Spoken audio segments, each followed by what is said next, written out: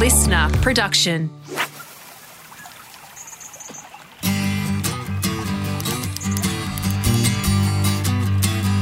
Hello everyone, thanks for joining us. This is Hook, Line and Sinker's Back to Basics fishing series where there are no silly questions. This is a place where we strip it back, making it easy for you to get down to the water to enjoy the great sport of angling.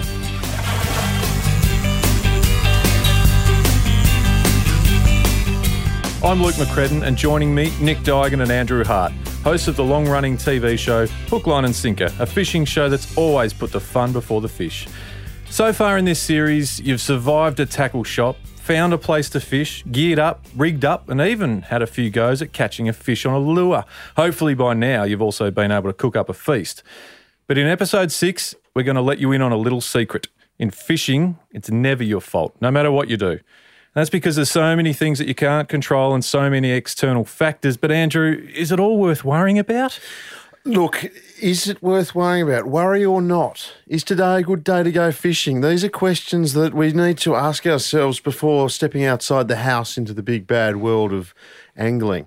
Andrew, I guess what you're talking about there are the many and various external factors that come to bear on us all as fishermen. And these are things, Luke, I guess, like, the obvious ones, like the weather. Yes. Is today a good day to go fishing? Is it raining? Is it windy? Is it, is there a thunderstorm happening outside? Or maybe they're more esoteric things like the phase of the moon, Andrew. So where is the moon and what time is moonrise? Nick, these are things that you can't control, but hopefully by listening to this you can kind of understand and work out whether or not to worry about it. They also give us fishermen a very good excuse, because if we're not catching fish when we should be, we can blame any one of these factors. Yeah, which is a great thing to have up your sleeve. Fantastic. And whenever you talk to fishermen, anglers, they will have excuses for every possible thing that has happened to them during the course of the day. Because it can't be them, it can't be you, it can't be the way we're fishing, it's got to be the barometer or something like that. Yes, or the tide. I once planned a lovely fishing trip for my wife to celebrate, I think it was our 16th anniversary, our 16th wedding anniversary. You're old. And I thought, it was a lovely day, and I thought what I'll do is I'll take my bride fishing, and to even celebrate further the 16 years of joy and bliss that we'd spent together, I thought what we'll do is we'll catch 16 big flathead, and each one will celebrate, each one will represent a year of matrimonial bliss. No. So we dutifully got on board my vessel, which is called the Mighty Pegasus, a 1975 Mustang, and we headed out to sea, and it was late in the afternoon. Beautiful day. I want you to picture this. Beautiful, balmy, 30-degree late afternoon, rolling seas. But we had to travel some sort of distance out to the fishing spot, and there was quite a roll, and the Pegasus is a pretty hard-riding boat. And during the voyage, my wife was heard to utter the phrase, "I hate this."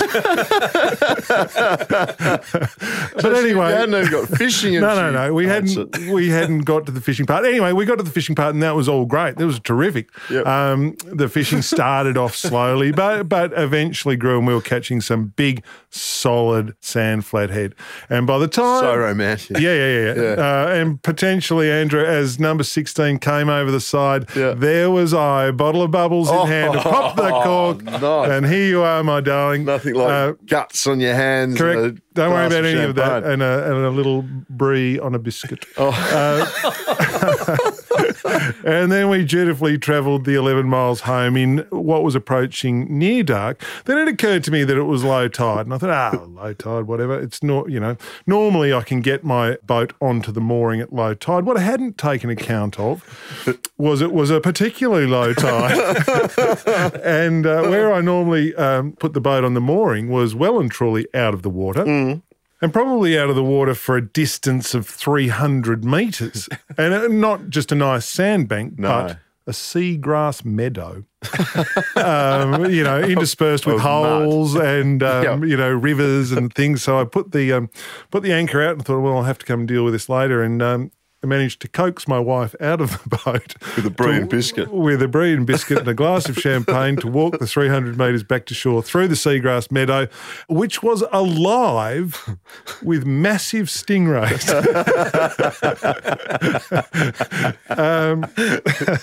And we eventually made it to shore.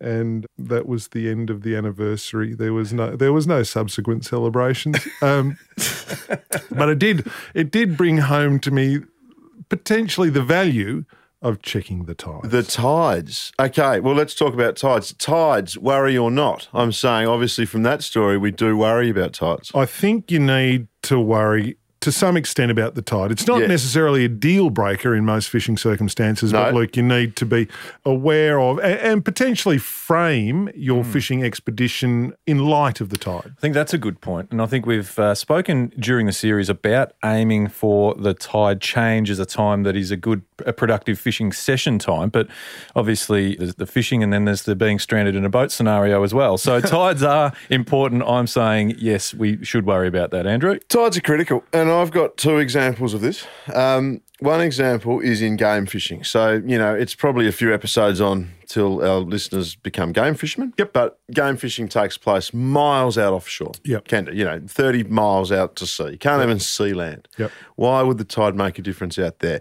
For some reason, though, it does. And you can almost set your clock by getting a bite from a big tuna or a marlin around tide change. Within 20 minutes of tide change, way out offshore in 1,000 metres of water, those fish will come up and feed for 20 minutes, half an hour on a tide change. It's just one of those things that happens. And it's happened way too many times for it to be coincidence. Yes. So for some reason, fish like tide changes. The other example I'll give you is an inland water, some 100 kilometres inland from the coast. It's at Proserpine. It's called Peter Faust Dam. So up near Airlie Beach in the Whitsundays. And some of the guys from Airlie Beach cottoned on that to go fishing for barramundi in this big dam, they would go and fish a tide change. So there's no tide, there's no water flow, there's no low tide or high tide, but on the tide change, 100 k's off the coast, in from the coast, they were catching fish for a 20-minute, half-hour period. So tide change, for some reason, whatever it is, whether it's pressure, whether it's whatever, is critical to catching fish. The barramundi are an interesting one. It's a good thing to raise because them and a lot of estuarine species rely on tides rising and dropping to be able to reach their food source. So Well, that's true too. That comes into play too. A lot of the mangroves and so forth that the barramundi or mangrove jack or whatever it may be need the tide to be high, Nick, to get up into those areas to feed. I have a beautiful little spot where I like to go fishing. It's called Northeast River and it's on the northeast corner, coincidentally enough, of Flinders Island. And there, the tide is critical because you can go down there at low tide, but as the water comes in and starts flooding over the flats and whatever, and the big flathead move up, it is a fishery that revolves almost 100% around the fluctuations of the tide. You can go there at high tide, but you couldn't fish it. I'm saying in terms of tide, Drew, we worry about tide. We're aware of the tide. We know that the tide is important and it plays a part. And in this day and age, we can get good information about the tide. Yep. There's tide charts for everywhere you go. There's apps.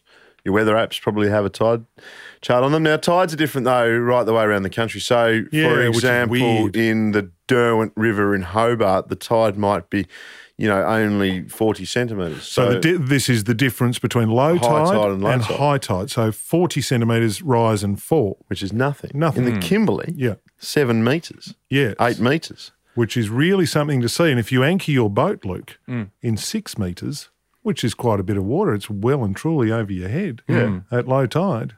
Nothing. You'd be sitting on the mud or the rocks, So it's important when you're reading a tide chart to understand that difference between high tide and low tide and how big the tide actually is. Yes. There is a well-worn phrase in fishing, and fishing has got plenty of well-worn phrases, but no run, no fun, which typically talks about or is speaking to this idea of some flowing water, some tidal movement often in the water. So slack water, which is the sort of 45 minutes as low tide transitions into high tide, or high tide, an incoming tide transitions into an outgoing tide. You get this period of slack water, which is generally speaking, Hardy, not a great time to fish. Which could be confusing because we've just said fish on a tide change, but generally it's that sort of half an hour leading up to a tide change and half an hour, after that slack water. Yes. So it's generally, in an estuary situation, if you lose all the run, you've lose all the fun. Generally speaking. Slack tide, however, Nick, is very important for people in boats that are heading out through bar crossings or channels or anything like that, where it becomes the ideal time to be actually out there. Very much so. True. Yep. Or even, if you're going out through a barway and the tide is running out and the sea is coming in, it's going to be standing up a lot more than if the tide is coming in and the sea is coming in. So tides do very much matter. Get an understanding for them. Use them to your advantage. Fish around a tide change. Understand how fish think. So, at low tide there's going to be less water, dogs. Less water means more chance to catch a fish. Yes, the ratio changes. The ratio is more in your favour. More fish, less water. Andrew, we do know that tides are driven fully by the moon. Yes, I'm glad you raised that, Luke. I know it well. I understand how that works very well. Not, but moon phases apparently are very important. I've got a cousin who I grew up fishing with, who is mad keen. You're a good fisherman. Thank you. Good fisherman. Thank you very much. He is next level. Next level. He is an excellent angler. So he fishes for snapper, and he's in Tasmania, and snapper in Tasmania are a bit of a mythical fish. Yep, they're there, but they're not there in any great numbers. And so he fishes for hours. When he first started snapper fishing, he would average one snapper for 50 hours of fishing put in. So that's not very good. No. But what he did, he was so fastidious about how he went fishing and keeping records and trying to crack the code that he would keep a diary of every time he went fishing. And he would keep a diary of the tide, and he would keep a diary of his location, and he would keep a diary of the moon phase. Yes. And he cracked the code that he can now go fishing on certain moon phases, like maybe, 3 days before a full moon and 4.5 days after a full moon and in the new moon and in the lead up to the dark moon. I don't know. Yes. But he has cracked the code and it works. And, he would put his house on the fact that if he went on these days at that tide with that moon phase, he will catch a snapper. And the results speak for themselves. He catches more snapper than anyone else in the state. And I can talk for some time on this subject, Andrew, because there is a theory developed in, it was developed in 1926 by John Aidan Knight, and it's called the Sol Luna theory, and it basically can be used to describe the feeding behaviour of fish and other wild animals based around... Like werewolves. Potentially. They need a full moon. Based around the gravitational force of the moon. The Maori people of New Zealand have a thing called the Maori fishing calendar. It probably has a traditional name, but they don't necessarily have a theory around this, but they will get the calendar and lay it down, and on the basis of what the moon's doing, and if that's not complicated enough, because obviously the moon has a gravitational effect on the Earth, yes, but so too does the sun. Yes. So that's where you get this Sol Luna theory. These two celestial bodies in competition. And this is the Maori people who have been fishing for a long time. For a long time. Okay. Just lay out the calendar, look at the moon, look at the sun, look at the tides, overlap the things, and they'll tell you what the best days are. You can, a Maori fishing calendar is available. Look, I'm not sure about you, but my eyes have glazed over and I'm starting to yawn. Are we worrying about the moon collectively? I mean, look, No, there's enough proof that if you do worry about the moon, you'll be a very good fisherman. Give me statistical numbers on it. No, I'm saying don't worry about it. But that calendar thing you're talking about, people actually fish to it, and it gives you a 15-minute bite period each day, and they only go fishing in that 15-minute bite period, and yet they catch fish. However, I'm saying to be able to go fishing, to be able to get a day off work, to be able to have the tide right to put the boat in or the tide right to fish off the jetty, and for the weather to be kind enough, let's not worry about the moon. It's just an added What about the complication. fact that when the moon is directly overhead or when the moon is underfoot, fish and other animals are most active and feed vigorously, Drew? I'm sure they do. Yeah. I got no doubt that there's something in it, but I don't care enough. And early in our fishing show sort of evolution, we came to that realisation that there are enough things working against you in the world of fishing to not really worry too much about the tide. The moon. In a perfect world, do it by all means. Tides, yes, we worry. Moon, no. Life's too short. Okay. It brings us to the next thing we can't control, Luke, and that's the weather. Yes. Yeah, the weather. It's the one thing that we all check every day, don't we, when we're thinking about fishing or boating, because it is absolutely critical for the most part, and the biggest element of that would have to be the wind. Look, you become obsessed. A bit weather obsessed. You're sort of looking at the weather apps and you're looking 5 days out and 7 days out and you think, oh, that's going to be a good day. Next Wednesday is going to be a good day. And then next Wednesday gets closer and it gets worse and then you're furious. And so you look at the following Sunday. And that tends to be my summertime life, just looking at the weather. As you mentioned, wind, I guess most of my fishing is done via a boat. So I'm looking at the wind to see what sort of a boating day it's going to be. Land-based wind is probably less to some degree of a worry. It can be a bit of a double-edged sword. In actual fact, if you're fishing land-based and you've got a good steady breeze, in a lake or a dam that's been blowing onto a shore for a while, as Hardy, I think, mentioned in previous episodes, that has a cumulative effect of bringing food to that shore. So what that will actually do is attract fish. So it can be a really helpful thing to aggregate fish to a particular spot.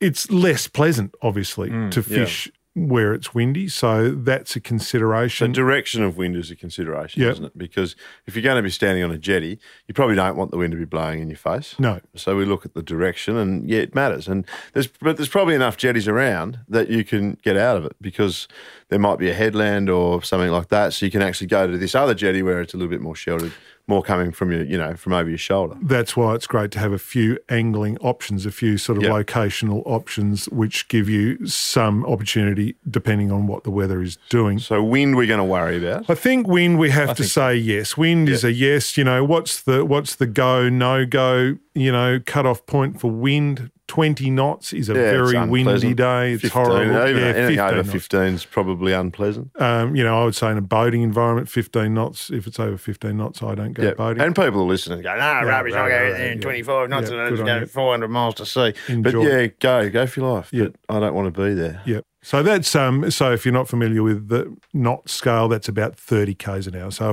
if they're saying 30 kilometres an hour, that's going to be pretty windy. As soon as there's white caps on the waves, as soon as there's waves and little white caps on them, go home. That's the hook, line and sinker way. So we're worrying about wind. Are we worrying about rain and sunshine? I think that's a personal preference type thing. If it's cold and rainy, I wouldn't go. But no. Fish don't care, do they? I don't think so. What range more, personal preference about comfortability. Yeah, it's not necessarily going to affect your day's fishing. I don't believe so. Having said that, I just spent the weekend fishing for cod. Yep. And one of the people that was there Murray cod. Yep. We're fishing on the Murray River. Hot, stinking hot. Storm rolled in. Thunderstorms, claps of lightning, rain. During that period of rain, their tinnies nearly filled up with water. There was so much rain. They caught like 14 fish, like 13 cod and 2 yellow belly. Yep. One of the cod was 121 centimetres long. As soon as the rain went away, it was back to catching nothing. Drew, I'm going to throw a little bit of a grenade here. Gee. I'm saying that's less about the rain. Yes. And more about the atmospheric pressure. I agree, Nick. I think there's absolutely something in that. And there's so many species that react to storms either on their way or in the middle of a storm that I think that's absolutely got to do with it. So the barometer. Oh, the barometer. Another fantastic excuse for fishermen to use. Yes, I've used it. If the barometer is, what's the saying? 10-20, fish are plenty. Yeah. Yeah. So atmospheric pressure, standard atmospheric pressure is 1013 hectopascals at sea level, Luke. Yep.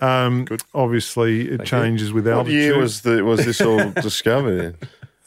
I'm not. I'll get back to you on that. But yeah, so 10-13, that's your standard. That's your baseline. Yep. If you're at 10-20, that's high. So you've got a high pressure. High barometer. If you look at a weather map, there will be an H over the top of high pressure system. High pressure system. Good weather. If it's at 10:01, that's low. Yes. That's a low pressure system. Particularly for your inland native species of fish, your Murray cods, your barramundis, your things like that, fishos in that space do become a little bit barometer obsessed. Yes. And it's not always necessarily where that barometer is sitting. It's a lot about the movement of it. So there's a lot of theories around, even if it's bottoming out, on the way down, it's a good time. Right. So a moving barometer. A moving barometer. Falling or rising. Oh, look, I'm going to say barometer worry or not. No, life's too short. Yeah. But I have, again, like the moon, I have absolutely no doubt that it makes a difference. You know, some days you go out fishing and you just can't explain how good the fishing is. It's ridiculous, and it's ridiculously good all day. And you see things that you've never thought possible, and you catch things that you never thought possible. And then you go out the next day, same spot. You'd think there's not a fish in the sea. Everything is the same, Correct. Tide is the same. Moon is much the same. Weather's the same. You're in the same spot at the same time. What's changed? There's no fish there. Now, it's just one of those things. It's probably the barometer. Yeah. But I'm going to say back to basics series, we're saying we're not worrying. No, it's not something that we have ever has ever dictated been the go or no go trigger for a day's fishing is the barometer. So in this case, not worried about it. Having said that, the storm we alluded to just before that, we probably are worrying, particularly if there's lightning around. Well, yes. Not that many people get struck by lightning, they do. Well, until you look at the statistics, and then there's actually quite a few. Just as a general safety rule, particularly if we're fishing with a 7-foot graphite rod, don't be waving it around, when the air is crackling with static electricity, Luke, and all the hairs on your head are standing on end. There is the potential, the very long shot potential to maybe get struck by lightning. Good time to fish, though. Well, there is that. There is that. So it's like everything in life, Andrew, it's a balancing act. You're listening to Hook, Line and Sinker Back to Basics Fishing Series. If you're enjoying the series, give us a rating and review on Apple Podcasts or wherever you listen. Just hit 5 stars and tell us what you like about the series and why. You can get in touch with us and say g'day on our Facebook page, Hook, Line and Sinker Australian Fishing Show.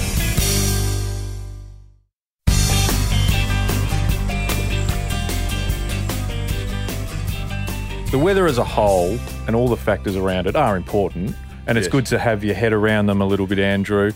Gone are the days where it was very analogue and tapping on a bit of glass to get a barometer reading. There's a lot of technology around how to get the weather fast and up to speed. Well, I remember, Nick, when we used to go boating, fishing, we'd look in the newspaper at the weather charts. Which is already some time out of date. So it's a day out of date, and you'd look at a weather chart for 3 days into the future, and you go, gee, that big fat high's sitting looks good straight over us. There will not be a breath of wind that day. It's going to be beautiful, calm. We'd go, we'd take the day off work or something. We'd turn up at the boat ramp and there'd be 25 knots of wind and a 3-metre swell. Yes. Not ideal. Times have changed in a relatively short space of time. The apps and all the modelling that the Bureau do and whatever else, weather forecasting obviously has never been better than it is right now, and your access to that information has never been better on your phone. Like I use, let's say, for example, Wind Finder. I'm a fan of Wind Finder. That's a good one. I use Willy Weather. As mentioned, the Bureau of Meteorology here in Australia has a great thing, a service called MetEye, which, if you really want to drill down into it. Well, what it does is it doesn't just give you the weather for, say, example, Melbourne. It gives you a map on the screen and you can point to where you're going to go fishing. So if you're off a jetty, you can point to the jetty, or if you're in a boat somewhere, way out to sea, you can point to the general area where you're going to be fishing, and it gives you forecast for wind and swell, every hour. And that's the thing. Not only does it give you weather, that side, or the apps we're talking about, so you can get all that barometric information. It will have that. It'll have tide information. It has that. It has the moon information. All of that is right there, right at your fingertips. If you want to take notice of it, Luke, there is really no excuse for not. No, And that's all very factual, but there are some things that are a bit less factual, superstitions and myths around why not to go fishing or what not to do when fishing, or things that you must do when fishing. Yes. As a really old and ancient art, fishing has its own set of myths and stereotypes and strange sort of folklore. I think one of the most common myths that you hear, or superstitions that you hear about boating in particular, is the bananas. No bananas on a boat. And I'm not really sure. I don't know the background on that. I don't know. I've got some background for you, Nick. Well, good. This is good. Go feel, we'll just make myself comfortable. I can't give you a century or but ships carrying other types of fruits back in the day. Bananas give off ethylene gas. Yes, makes everything go off. Makes everything go off. Bloody bananas. Yep. So there you go. You can take that home and tell your kids that you learned something today, Nick. Right. So and that's gone to now, if there's a banana on board, you won't catch a fish. That's what it's turned into. Yeah, because everything's rotten, Drew. The whole thing, the whole ship, the whole operation. It's just turned into a bad luck fruit. Look, I don't worry about any of those superstitions. There's no superstition that I'm going to worry about. I'm happy to eat a banana on a boat. What about never starting a trip on a Friday? Well, that's just a stupid one. I mean, a Friday is a great day to start a trip. You know, superstitions by and large are, you can't dismiss them out of hand. What about, Friday? There must have been something bad that happened to someone on a Friday. Yeah. Probably. Yeah. What about you've owned many boats in your day, Nick? Many. I have a lot at the moment, Luke, if you'd like to buy one. Have you ever renamed any? Because that is bad luck, according to a lot of people. Terrible luck. We've renamed boats. Diabolical luck. I've renamed boats and Andrew's renamed boats. Most of the ones he's renamed have sunk. Well, most of my boats have some sort of problem. That's not because I renamed them. No, we have renamed boats, and I must admit at the time I've thought, well, I know it's not good luck to rename a boat, but it kind of hasn't stopped me doing it anyway, which is going to be my general sort of feeling towards all superstitions. Okay, so I'm happy to acknowledge them. Like whistling when you're fishing. Apparently, if you're whistling when you're fishing, the wind will come. It'll bring a gale. That's just like believing in Santa Claus and unicorns. Well, this one's an interesting one that I read recently, and it's about having a dog near your fishing tackle is bad luck. Now, you've gone to the next level with that, Nick, and made your dog your fishing tackle. Yes, and I can categorically, disprove it. Unambiguously put a line through that one, Luke, because dogs, we all know that if a dog goes into the water within 6 to 8 seconds, it's eaten by a large shark. Yes. So, there's good luck in that. They're a terrific fish attractant. So don't let your dog put you off. Get the dog involved. All right, so superstitions, I'm saying a bit dumb. What about lucky bits of apparel? Do you have a lucky hat? Do you have some lucky undies? Have you got a lucky rod or a lucky lure? I lucky lure, and I think it stems back to last episode where we were talking about confidence. Yeah. I've got lures that I can tie on, and they're my lucky lures. Not so much for me, just given I don't have so much luck with the lures, but and I tend to bin them. But no, I don't have any real superstitions, and I understand these superstitions exist, and people are into it. And if you're into it, happy days. By all means, wear the same hat when you go fishing. One is apparently redheads are bad luck. Well, that's fair enough. Well, that's what I thought too, but then my firstborn daughter, she's a little bit ginge. Oh. I was devastated. Okay. I love her very much, but I was just devastated. Yeah. Well, I think life's too short to worry too much about superstitions when it comes to fishing. I think there's more to it. We're about truth and helping people get out and enjoy it. Nick, what are some of the takeaways from you for the Back to Basics series? Luke, I agree wholeheartedly with that. Put the superstitions aside, worry about the truisms. And I think one of the great truisms, and probably for me the number one, is if you find the food, you will find the fish. Fish are simple creatures, creatures of habit. So if we're talking about the locations that we're going to go fishing as a beginner, these are going to be piers and jetties. Think about piers and jetties as fish attracting devices. They've got all those nice pylons and columns with things growing on them and little fish feeding and big fish coming in. Likewise on the beach, look for the gutters, look for the deep water where it's not breaking. Find the food and you will find the fish. It's very, very good advice, Dogs, because fish have to eat. Look, as a fisher person starting off, The number one mistake that I see is that they fish far too heavy. They buy a rod that is far too stiff, like a broomstick. Yep. They use line that is far too heavy that the fish will see and that they can't cast. They use hooks that are too big, so they won't catch any, they won't hook anything. They use sinkers that are massive, that are just not, the best chance they've got is if one of the sinkers hits a fish on the head and it floats back up. It's like the only chance they've got of catching a fish.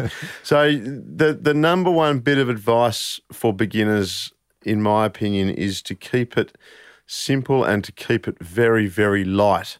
So think back to our number one rig is just a hook on a line and work from there. And let's make that line pretty light. Let's make it only, 5 or 10 pound. Let's keep our rod a nice light graphite rod, our reel quite small. And if we have to tie a sinker on, let's tie the smallest sinker we need on. Let's not tie a big bomb on and throw it out there, because it's just going to take away the natural presentation of the bait. Let's use small hooks, let's use little baits, little lures, and you'll find that you'll catch a lot more fish. I've said it time and time again, you will catch big fish, trophy fish on small baits and lures, but you won't catch many fish on big baits and lures. So let's just keep it simple and keep it light. I love it. And what I'm hoping is that we've inspired people throughout this series to get out and have a go, because that's what it's all about. And we've got a magnificent country here in Australia, lots of good waterways and plenty of fantastic fishing opportunities. So get out, have a bit of fun, have a go. And don't be afraid to ask questions if you need help. Yep.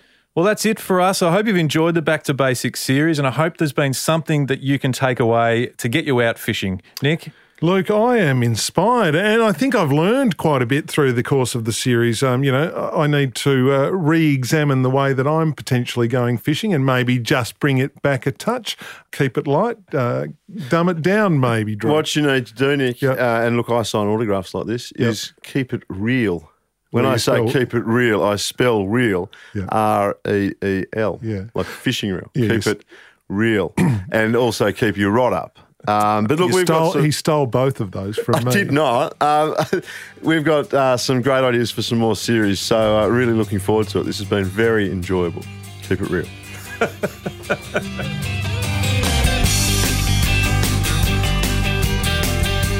Hook, Line and Sinker is presented by Nick Duigan, Andrew Hart and Luke McCredden. Produced by Dave Zwolenski. Audio production by Darcy Thompson.